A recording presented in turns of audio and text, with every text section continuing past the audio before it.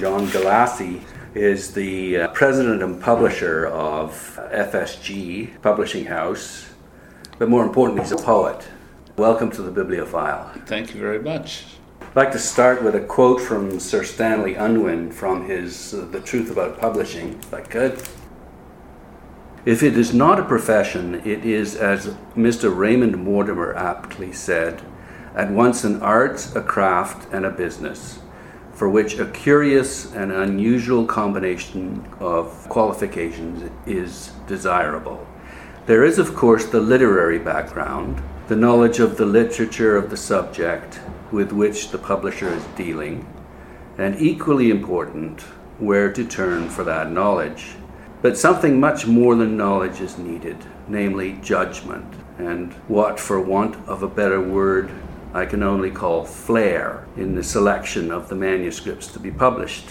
Then there is the technical knowledge of paper, printing, binding, block making, etc., connected with the physical production of books, a knowledge of which needs to be associated with taste. But if the publisher is to do justice to the books he has selected and produced, he must finally be able to market them not merely at home, but throughout the world. I'm getting to the question. We may not any longer have to guess so much in terms of the number of first runs of books, and maybe the risk isn't quite so high as what it used to be because of print on demand and such. But editorial risk taking is always there. Publishing is about taste and the telling, as you've said, and to convey enthusiasm. So what gets you enthusiastic? I think it's a voice that is convincing, that's exciting, that's moving or artful. Could be any combination of those things, but it's that I believe this, whoever's writing this thing, it's grabbed my attention. It makes me keep going. It makes me curious. It gives me a desire to get more, and that doesn't happen very often. No. Does that have to happen in the first chapter or not? I think it has to happen in the first paragraph. I really do, because it's a voice. It's not the rational. It's the irrational part of it that grabs you, I think. So if you don't believe the voice right away, it's over. Can you explain the irrational? No, I can't explain it, but you can't sit there are certain kind of books where you can sit and calculate how many people will read this, and there are certain books that are necessities, that people need to know how to drive a car or some manual or something like that. But what we're talking about here is more imaginative writing, I think, and it's not something that you can parse. I do think that in my experience in my career as a publisher, working with editors and being an editor myself, either the editor has it or she doesn't. It's this ability to discern what's exciting. Yeah, and this capacity to be blown away by, to hear. Let's put it that way. This capacity to intuit the integrity and originality of the voice. Yeah. And where does that come from? Just reading a lot, and on top, but beneath the reading is some ineffable openness to. It's openness and judgment. I mean, it's sort of Stanley Unwin sort of said that. It's a combination of aesthetic response and shrewdness, about maybe you have to begin with the aesthetic response, but eventually shrewdness has to kick in as whether you can do something with this. A publisher has a fairly narrow range of what he or she can publish effectively. You mean making a profit or breaking or even? Just what they're good at, Right. And so I think that there are lots of really good books that come through our offices that we just think they're good, but they're not right for us. because we have a particular angle on the market. And what is that? Well, in our case, it's a certain kind of literary publishing. And another publisher is really, really good at politics, for instance. We publish political books, and some of them are great too, but we do some other things that are more fundamental to our sense of ourselves. What does that mean? In other words, I think that we think of ourselves as a literary publishing house, and so. But you published Tom Friedman, for example. Yes, yeah. I've published all his books. I love Tom. We've had a great working relationship for almost 30 years, But it's because starting out, you heard the trust factor in his voice. I think he used to say, "Good journalism is good reporting and good analysis. Great journalism is great reporting and great analysis." And there it is. That's the same thing in a different key, in a different kind of writing. But I was convinced right away by Tom's voice again. So that voice, how much of it has to do with the confidence of the author, and how much of it has to do with the confidence of the writing? Well, I think it starts with the confidence of the author. The author is in touch with something in herself that is genuine, and that connection, if it lasts, is the basis for a style. And style is what it's all about, really. What was the second part of your question? Can't remember. Oh, yeah. Okay. You said how much of it is? Oh, is the writer, and I know that you publish writers, not books. Right. We try to do that. Yeah. We try to stick with people. Yeah. Yeah. But with Wileys in the world these days, it's not quite as easy, I guess. I mean, acquiring books is much more.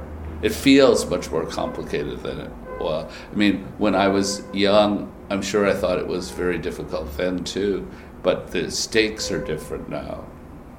So, because the market is shrinking, so there's more competition among the surviving players for books that they think will go the distance, and so they're willing. Someone is always willing to overpay for a book, and so you really have to be very careful about that, not get overrun by enthusiasm.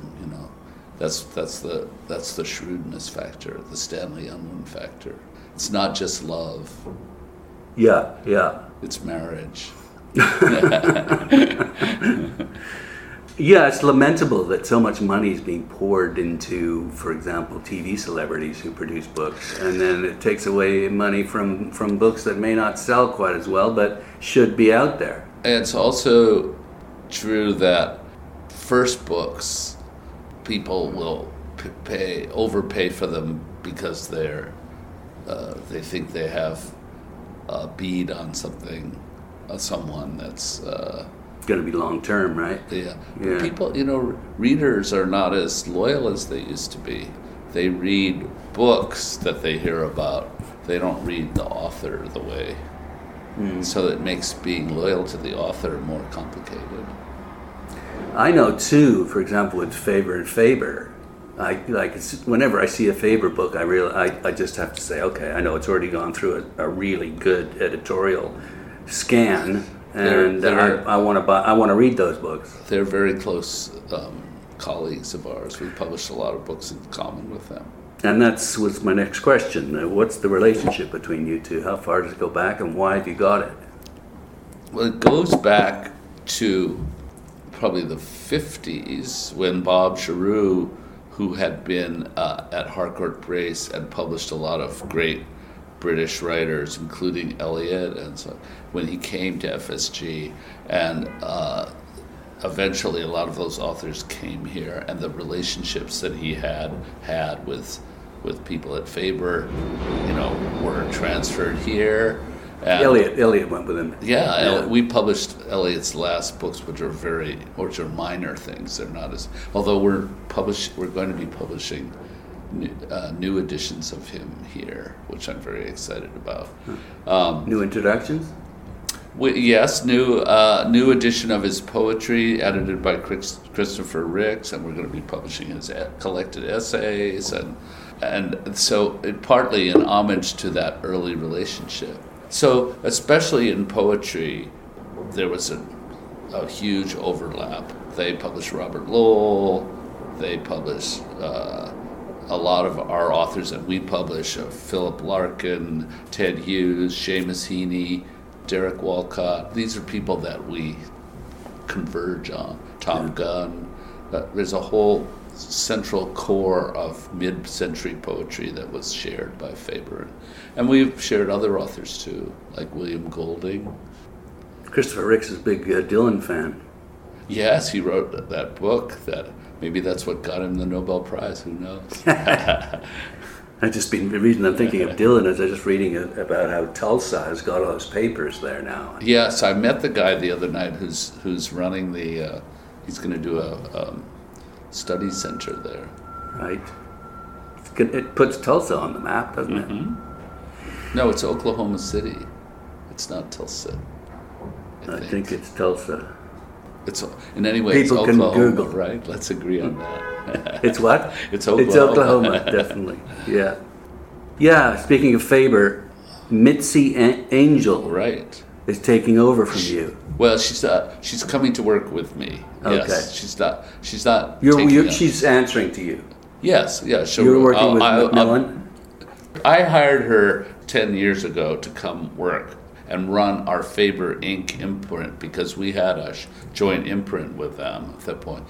We undid that imprint, but Mitzi stayed. She was a very beloved person here. Then she went over there to be the publisher of Faber. But now we've hired her back, and she's going to be the publisher of FSG, reporting to me. Okay. So, yeah. But I'm still here. I'm not going anywhere. Okay. That's funny because I just had the sense that you were leaving, and then I read a bit more. But you're not. Good. No, not at all. But I love Mitzi, and I'm looking forward to working with her on the future. Someday I will leave. Someday I will leave the building, as they say. Yeah. Yeah. You went to Harvard College and studied under Robert Lowell and Elizabeth Bishop. What was she like? She was my favorite teacher ever. And she was also an FSG author. Though she wasn't published by Faber. They were sexist, I guess.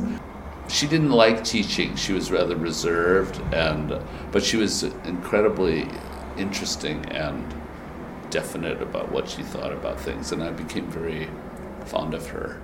So what was she definite about? That's her table right there. Oh, is it? Yeah. Great. I'll take a photograph of that if you don't mind. And this is a painting that was in her house, actually. I don't know who it's by, but anyway. So really, you really were connected to her? Yes, yeah, I was. Like, were you a star student? Or? I was one of her favorite students, I would say. I mean, she says that. Yeah. So I'm not boasting to say that. So. But tell me a bit more about her as a person. I mean, she was sort of like a grandmother figure to me. She was a New England lady. She had rather reserved manners. She did remind me of my grandmother. And so, I mean, of course, she was a lesbian and a serious alcoholic too. Yeah. Yeah. But she was a great writer. She was very, she was best friends with Robert Lowell. That's why she was at Harvard, actually, because he had gone back to England. He had gone to England to take up with Caroline Blackwood, and so Elizabeth was substituting for him. Oh. So what about her personality? She was funny. She was very witty and kind. She was a great cook. What drove her? Oh, I think what drove her, not that these are things I learned later, but she was incredibly lonely. Her you probably read about her. The story of her mother was declared insane when she was small. Her father had died, and her mother went insane. So I think what drove her was that deep loneliness, probably, and she was a very, very brilliant poet. Did you have a partner? Yes, in fact, she had a series of partners, but the last one she met right when I was her student. She was a secretary in Kirkland House, one of the dorms at Harvard, and that was Alice Methvessel, who was her last partner and inherited her estate and all that. So we're probably going to publish the letters between them. Actually, okay. Eventually. Yeah. Yeah. So you got an internship at Houghton Mifflin. Houghton Mifflin? Houghton. I always mix. I know. Houghton, I Houghton, remember Houghton. they all said it differently. Yeah. I mean, there were so many ways of mispronouncing it. We had a list of them. The Houghton Muffin Company was one of them. Yes, I started out working there. Yeah.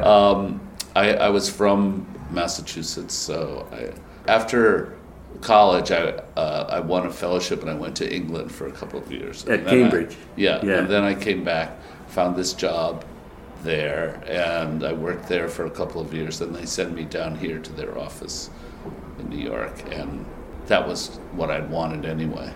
So then you went to Random House and you got fired. Yes, you know your story, know your stuff. Yes. Yeah, and it's because you didn't have books with commercial potential. That's why this is what the guy said. Right. I didn't. I mean, I think a more accurate thing to say was that I didn't know how to work the system at Random House, and I didn't particularly want to do it their way.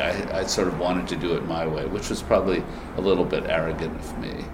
What was your way and what was their way? Well, I wanted to find new writers, and they were a big successful machine, and they wanted someone to give them more success, I think.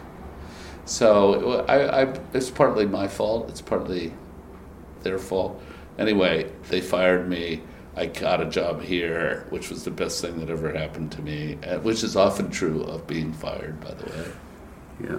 And the minute I got here, we started publishing very successful books. So they weren't right about that. I mean, the first really big book I signed up was called Presumed Innocent by Scott Turow, which turned out to be a #1 bestseller and a huge phenomenon, and so that was really fun. It was having my revenge. Isn't it always nice when you leave a company and things kind of spiral down for them or spiral up for you? It spiraled up for me. They were fine, but but I loved being at FSG. After all, when I'd be a student of Lowell and Bishop and all, they were published by FSG, and so I revered. It had an aura that was very magical to me, and so I felt a great sense of convergence. That I was working for this great little company. Well, and that's happened over the years too. There are authors who you may not have been able to pay a huge advance to them, but they really want to be published by this wonderful. Yes, that has been a great advantage for us. Yeah. I think it's somewhat less so now because money has invaded everything. Yeah. In a way, when I signed up Jonathan Franzen for $20,000 in 1987 or whatever it was, right after I got here again, I remember saying to him when we had lunch the first time, "You have everything it takes to be a great writer." He was 28 years old, That's what I was wanting to do, you see. You love working with young... Yes, I loved... another one we published around the time was The Virgin Suicides by Jeff Eugenides, which was an incredible first novel. I just loved that. Another book that you loved was Dog Soldiers. Yes, but I didn't get to publish that one. That was already under contract at Houghton Mifflin. Yeah. And I remember I was asked to read the manuscript, which I thought was an incredible privilege. And I think I thought it was the most beautifully typed manuscript I ever. And I thought, wow, this is publishing. This is, you get to sit here and read this pristine, incredibly exciting book. And of course, it was years before I got to read anything as good as that again. But it certainly had me hooked. You're also a translator of Italian poetry of Montale and Leopardi. Can you boil down what you got from Leopardi? Well, I decided to do the Leopardi project because I had finished Montale, or his major work, and I really wanted to keep going doing translation. And I am working on his later work now, but it's less interesting. So I decided I would try to go backward, do that, because I didn't see any contemporary of him that interested me as much. Yeah. So Leopardi was the greatest 19th century poet, and I thought, oh, it's 21 poems, it can't be that. But it was a huge project, very, very difficult, and so. But it was a challenge. And what did you learn? Oh, can you summarize it easily? No, I couldn't summarize it easily. I mean, I learned a huge amount about the 19th century. I learned about his own psyche and his relationship to the past, and the way he used his own feelings and philosophy together to create these sort of. His poems are they're both archaic and timeless and modern at the same time. He's a really pivotal figure.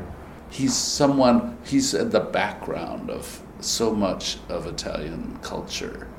His kind of pessimism and his sense of pathos, and he's there in so much of what other Italians have written. So I learned some of all that. It was no piece of cake. It was a very, very difficult job. But I'm so glad I did it. I was going to say, someone said, I don't know who it was, that if it isn't difficult, it's not worth doing. Yeah. But most things you want to do are difficult in one way or another. So. Yeah. How do you spend your day, like hour to hour? What exactly do you do? Well, this morning I'm talking to you. I'm going to work on a manuscript that I'm editing of Robert Lowell's prose writings, actually, which is, I'm going to... what do you mean work on it? You're going to edit it? I'm editing it, yeah. I'm going to deal with some projects that I'm, negotiating with various people for. I'm having lunch with a writer. I'm doing my expense account. Then later this afternoon, I'm going to go to the New York Public Library and meet Mario Vargas Llosa. Oh, yes, he's speaking today? Right. Yeah. So he's getting a special tour of the library, and I'm going to go with him. You publish him? Yes, we've published him for years. He's one of my favorite authors, actually, wow. as a person, as a writer, but also as a man. I'm very fond of him. So pretty lousy little life you're leading.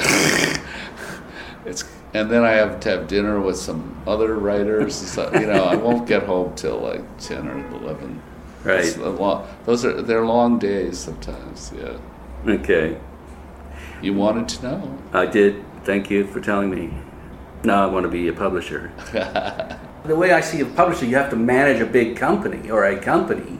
How does that jive with you being an editor? Well, you don't have any managerial experience. So why do all these editors-in-chief become publishers or who are administrators? Well, that's a really good question. I mean, I think that in the case of FSG, which is a small boutique company, it was, until the mid-90s, it was an independent company run by Roger Strauss, who started it.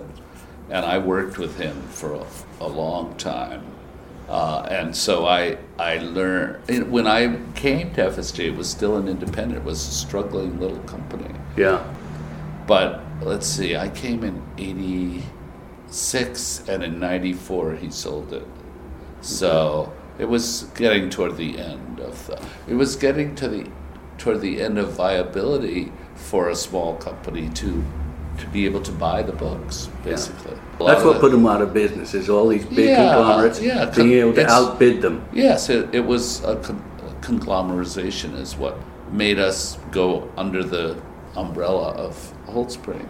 because what we would do in those days is we didn't publish the paperbacks of the books. We would sell the paperback rights, and we would sort of live off our half of that money. That was how we kept going. I was going to say, I think FSG basically, they didn't make a lot of money, they just survived. Absolutely. We never made a profit, I think, in those days. The profit came when he sold the company and he got a good price for it. Yeah, we've been profitable since we were reorganized under in a modest way. But I've forgotten what we were talking about. Anyway, I think we're talking about. Well, I want to talk about the beginning of the company in 1945 when Roger Strauss set it up. Can you talk a little bit about him? Sure. I mean, you've got Hot House there, so actually Hot House is quite good about the foundation of the That's book. my favorite part of the book. Yeah. I haven't got to I haven't gotten to you yet. That's good, because I don't like that part. I know, but the first part is fun. It's really fun. Yeah, it's sort of Mad Men. Yeah. Roger was a scion of a wealthy family who had been in the war doing PR. That's where he met Bob Giroux, actually, in the Navy. Yeah. And he came out and he wanted to do something. And you should say he comes from like the American aristocracy. Yeah, he's from the old art crowd Jewish aristocracy. His mother was a Guggenheim, and his father was from the Strauss family that owned Macy's and stuff. He wasn't all that rich. People think he was richer than he was, but he had the manners and the experience of a rich person and the attitudes. Yeah, I suppose the confidence and the confidence and the connections. The connections, and he was sort of a little bit of a con man too, in the sense that and quite the ladies' man, to put he was genteelly. a big ladies' man. He was not an intellectual, but he was a very, very shrewd and adventurous person. In that sense, he reminds me a lot of Alan Lane, because Alan Lane didn't do a lot of reading. But really, is that right? Yeah, I don't know much about Alan Lane, except that he's the one who invented Penguin. Yeah. I'd like to read about him. Roger was what his son, who's a good friend of mine still, said that he was an opportunist, and he started as a publisher with no experience, and he hired this guy John Farrar, who had been a very well-known editor and who was a little bit on the rocks. Yeah, he hired him as his cover, as his front in a way. Yeah, and kind of gives him a bit of legitimacy. Yeah, right. Yeah. And they bumbled along, publishing anything they could get their hands on, and then eventually they had some success with literary books, and then when he brought Bob in, FSG gelled into becoming a very hot publisher. I remember Phyllis Grant, who was a commercial publisher, very, very distinguished one, said to me once, in the 70s, FSG was bar none the hottest house in the business. It just published one exciting new writer after another. Susan Sontag, John McPhee, Tom Wolfe, Joan Didion, Michael Arlen, et cetera, et cetera. It was just, Plus the big ones like Brodsky and Seamus Heaney. They came a little later. Did they? But, Okay. Philip Roth. So there was a real sense of intellectual excitement and sexiness and cool too. Mm-hmm. They weren't just intellectual stars. They also had star power. They were commercial. And Giroux was like, you called them chalk and cheese. Giroux was, Giroux would wear 3-piece suits. He was a closeted guy, very old-fashioned, distinguished, scholarly, sort of an old maid. And Roger was a coxman, so that's chalk and cheese right there, and Giroux was really he loved the writers, and he was very alive to writing. Roger was more of the showman. Yeah. So they kind of needed each other. That's the secret of their success. They didn't like each other particularly, but they needed each other, and they knew how to use each other productively. You talk about the excitement of seeing a book coming into being, like birthing it. Is that what you live for? It certainly has been a hugely rewarding part of what I've done in my work. Why is that? Is it because you can? It's a tangible result of an idea because coming all into of the a world, sudden something that didn't exist before exists. It's like having a child or something. Yeah. You know, the world has changed. And yet today, with these conglomerates, they don't treat these books as children. They treat them as commodities. Well, I think that they have to do that. They have people. They have editors. If they're well run, like Random House, which I think is a well run, they know that their editors need to do that, and they let the editors do that for the author. You know, they're interested in caring for the authors. That otherwise they'll go out of business. But yes, it's a big business, and you know, I would say my job has changed over the years too. In that, you know, I'm not ideally positioned now to take on young writers. I'm an older person. I'm running the company. Other people are. So my job is more to kind of try to foster the right atmosphere for them and to encourage. And what do they do? Is it like being a coach? Is it like being like a supporter? Yeah. And I mean, they come when they want to buy something. They come here and we talk about it. And you know, I give them a little Socratic, you know, dialogue sometimes. My feeling is if you have an editor, you trust the editor. If it doesn't pan out, then you do something about it. But you can't second guess them every minute, or they'll lose their sense of agency. So you have to pick. You know, it's like picking a book. You pick an editor, and you stay with, until you can't anymore, or until sometimes they go. Who's the best editor you've ever worked with? Wow.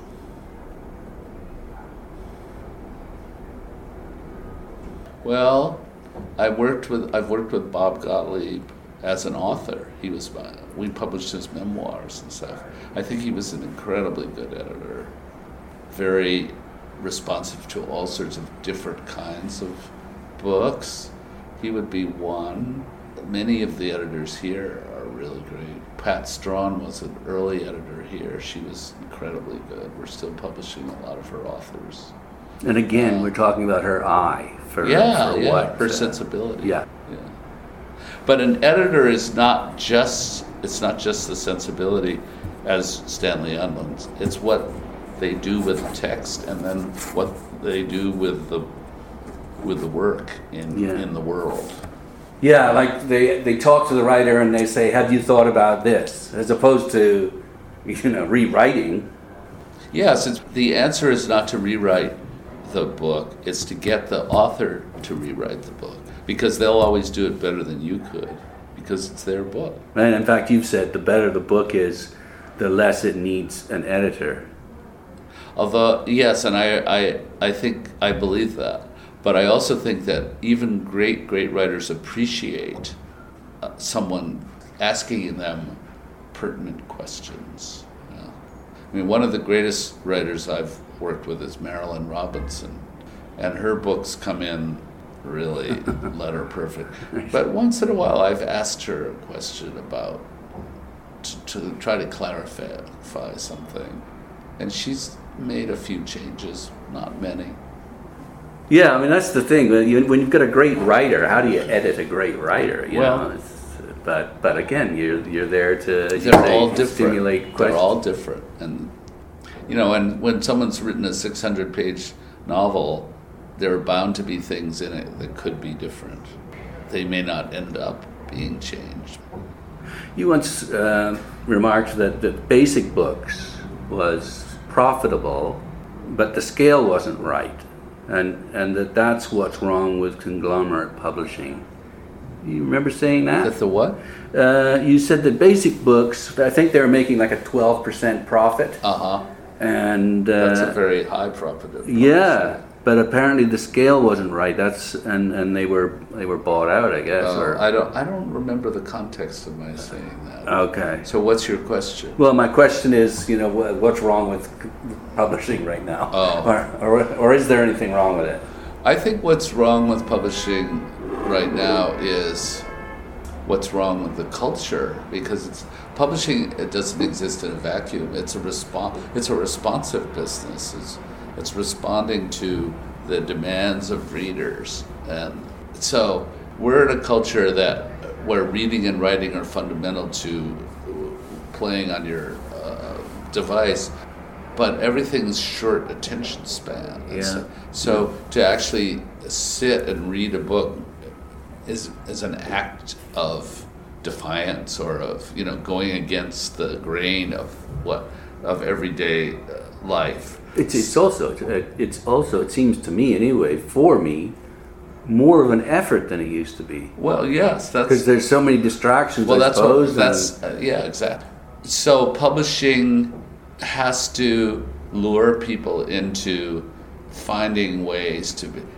Franzen wrote a book of essays called "How to Be Alone," and it was about just this. And I think that's one thing. But of course, publishers are chasing the buck, and they want to do things that will bring immediate response, get people to buy things. So it's a kind of, it's always been that way.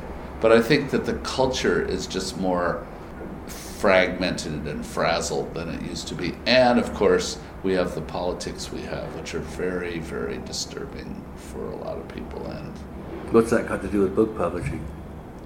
It has everything to do with it. I really do think so. Okay, like what? Well, I think if you're distracted and depressed... Don't you read to escape that? Maybe. Some people... the two biggest books our company published this year so far are Fire and Fury and the James Comey book. It may be good for a certain kind of publishing. It's just not good for people's esprit. Yeah. And does that affect the writers and the writing? I think it does affect the writers, and I think, Sonny Mehta last year said that Trump had taken all the air out of the publishing business, and I kind of agreed with him that people are distracted and they're watching the news all the time. They think something's going to happen immediately, which of course it isn't, but everyone's worried and. Yeah, that's why they're watching. It's riveting because you're scared he's going to blow up the world. Yeah, it's riveting, but it's depressing and it's exhausting, and it's it's just feeding his beast all the time. It's just Do you wish you had published Rupi Kaur? What's that? She's this young Canadian phenomenon that published a book called Milk and Honey Poetry. Oh, it sold 1.5 million copies. I haven't read it. I've glanced at it. My daughter thinks it's crap. I think it's drivel. But then I might be being misogynist here. Yeah, Sorry. It's a kind of poetry that doesn't really fit with our approach to it's poetry. a nice way of putting it. But I haven't read it, so I can't. Okay. Yeah. Okay. But I think that we need to be very broad in what we look at, what we think about. Yeah. We can't just be, caviar. No, and some people, defend this kind of, they call it Instagram poetry, or that it's expressing confessional truths to young women, and there's a lot of that kind of stuff that's happening, and not just in poetry. A lot, we're going through a huge cultural sea change, and a lot of the criteria that had made sense when I was growing up. Criteria for publishing a book? Criteria for greatness? Criteria for publishing a book, criteria for greatness, I don't think is really probably that different, but criteria for what is interesting to people those criteria are different. And we, as publishers, we have to be aware of that, and we have to work with that. Does that mean dumbing down? I don't think it means dumbing down. I think it means making shrewd choices. I mean, I think if you look at the books we publish today, they're just as ambitious as what we've always published, but they're coming from many different places, more different cultures than they used to be, and sometimes they start from scratch. I mean, you can't assume a common culture the way you could, but our common culture is different. So all those things, factors that we have to take into account every day in deciding what we're doing. And that's why it's important for us to have someone like Mitzi come, who's 25 years younger than I am, who has different experience, different skill sets, different attitudes, and publishing is an actuarial profession. It's not, in other words, it's about the lifespan of the readers, and the readers are different now than they were even 10 years ago. Yeah. Those things we have to take into account all the time. I think one of the publications who's been most successful in doing that is the New Yorker. If you look at the New Yorker today compared to 20 years ago, it's a totally different. I miss certain things about the old New Yorker, but the average. Is it more gossipy now? It's more journalistic. It might be more gossipy. I don't know. I think that the average age of the New Yorker subscriber is quite young compared to other venerable publications, and that's a sign of success. And they've still got a huge circulation, so they're hanging on to it. Yeah, they're hanging on to it.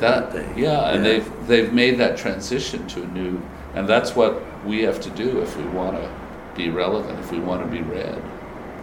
Just if we could drill down a little bit on that, what do you think they've done that I think that they're writing about things that people in their 30s and 40s care about. So they've tapped into something. Yeah. Just winding down here, it's quite clear that book reviews and their number and quality has declined, and yet Amazon reviews are now prevalent. I was listening to an interesting a British podcast the other day, and they were saying that you don't want to dismiss these Amazon reviews. If you read them in total, you get a pretty interesting idea of the book. I mean, I haven't followed this closely, but it seems to me I have an impression that they're not all genuine. You mean they're promoted by the publisher?